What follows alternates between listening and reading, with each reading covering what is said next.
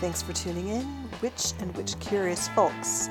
The following shows are stripped audio from the YouTube show Psychic Witch Talk, which ran for a while in 2017 and 2018. You can still find the YouTube shows by searching for Psychic Witch Talk on YouTube. At the time they were filmed, both the hosts worked as full-time psychics in the San Francisco Bay Area. Christine Rossi, as of 2020, works as the psychic in the Aquarian Era New Age shop in Concord, California. Diana works as a freelance psychic reader and is the co-owner of Golden Apple Metaphysical, which is based in San Francisco, California. I'm Diana Rachel. Christine Rossi. And I guess, I should say that although we're live, we're in two separate locations. Yes. And so this is one part of the reason for the back and forth and the weird lighting, but also because we used to work together at the Mystic Germ in Walnut Creek, where Christine Rossi still is. And now since I live in San Francisco, I've started my own practice and I'm in the process of building and opening my own shop out here. Yeah. And so this is a really easy way for us to get together. Yes. Much less of a commute. And so today we are talking about the magic of things, or the magic of everything. Well, it's so many people tend to separate out. I need to go to a magical store to buy magical items. It's nice, but magic's been around long before they had stores that had magical items. Yeah, there's been used everyday things to incorporate into their magic, because there was no go downtown and to a magical store for very many years. Yeah, there was magic way before there was magical stuff. Yes, definitely. Absolutely. And absolutely. A lot of it was very much based on use what you have. And in this day and age, we have a lot more stuff in general. And literally any of it can be used for magic. It's just a matter of thinking about it creatively. I agree. So we have fun things to do today with sharing and picking out items for each other. It's kind of like challenge 101. What would you do with this? Yes. And of course we have to keep it all nice. So which one of us wants? What Christine and I have done today to challenge each other a little bit is we have picked up some semi-random items. We did screen a little bit to be nice to each other. And so to challenge each other to say, okay, let's put this up and what can that do for magic? Or what can you do magically with it? Okay. Which one of us wants to go first? Why don't we trade off? I'll go first. Okay. I'm going to do a jar. Just a jar. Yeah, just a jar. Any size, doesn't matter. Yeah. Okay, and to preface this, I do practice a lot of hoodoo and conjure, and I've been having a long year of people messing with me. So I see that jar, and the first thing I think is, I can pee in that. Yeah.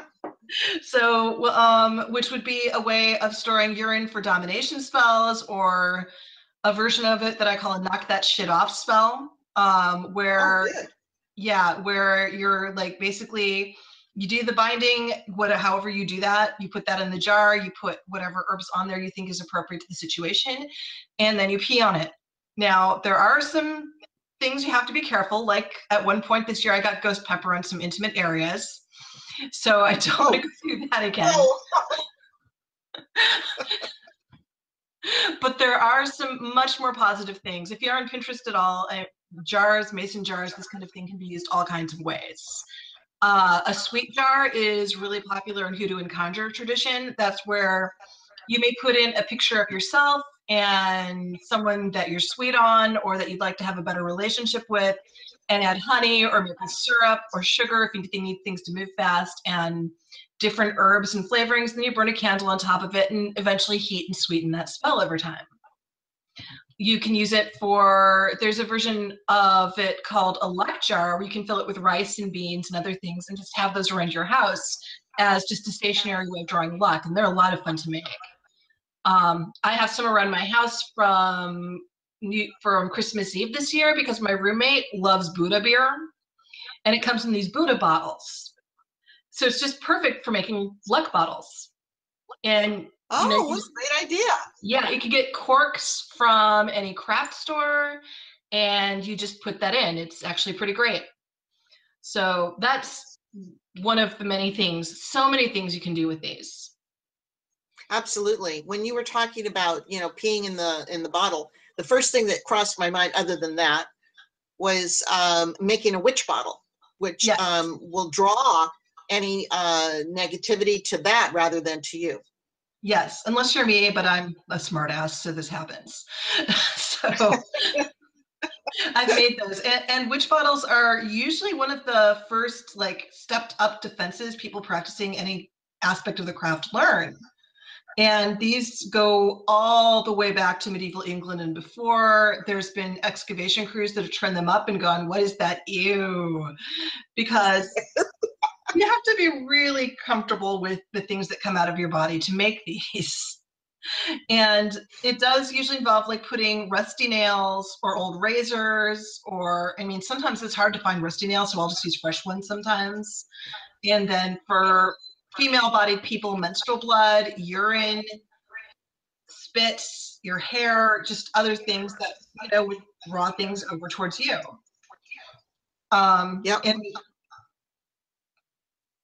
so I was going to say, yeah, the other thing is that, not just nails and razors, but anything pokey. So you can use thorns from, your rose bush and things like that. Cat's claws as well.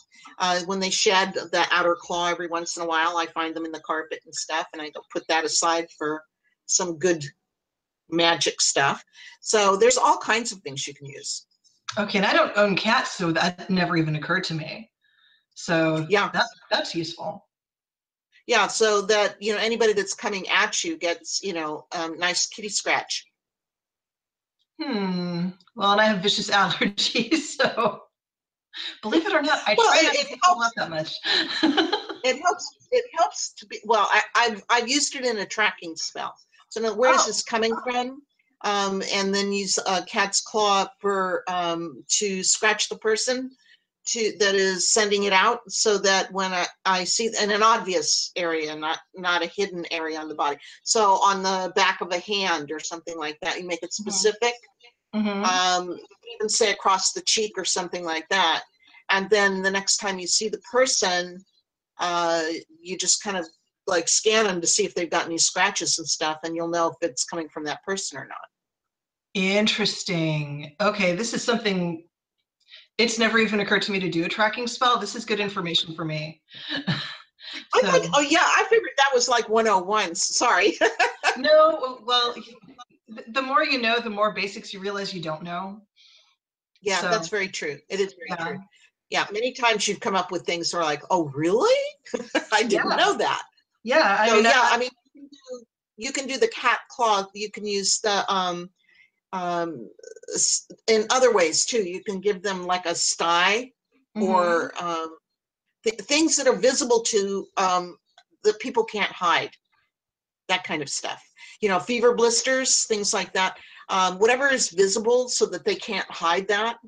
And it makes it for quite interesting, because you're just sending it back. It's like a reversal, but you're just sending it back on this little trail to go back to where all this negative magic has been coming from, and to the root of it. And then if you have somebody that's within your close vicinity that's been smiling and stabbing in the back kind of thing, which, I hate to see stuff like that, but it does happen. We both know that.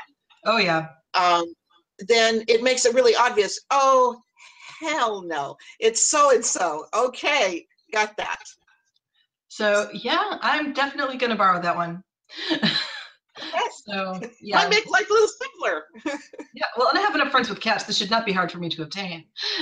So, yeah, like I said, scratches, bloody, bloodshot eye, or a sty in the eye, or fever blisters. You can give them all to one person if you really want to, especially if you've been having a lot of problems. So. Yeah, well, and I'm more of a knock that off than a I'm going to mess you up person. So, but I will definitely keep this one in mind. For more ways to connect to Christine or Diana, follow us on Facebook at facebook.com/psychicwitchtalk or go to psychicwitchtalk.com to join our mailing list and find out about psychic fairs and other events where Diana and Christine will be reading and teaching. Book Christine by calling 925-933-2342 or by logging on to themysticdream.com.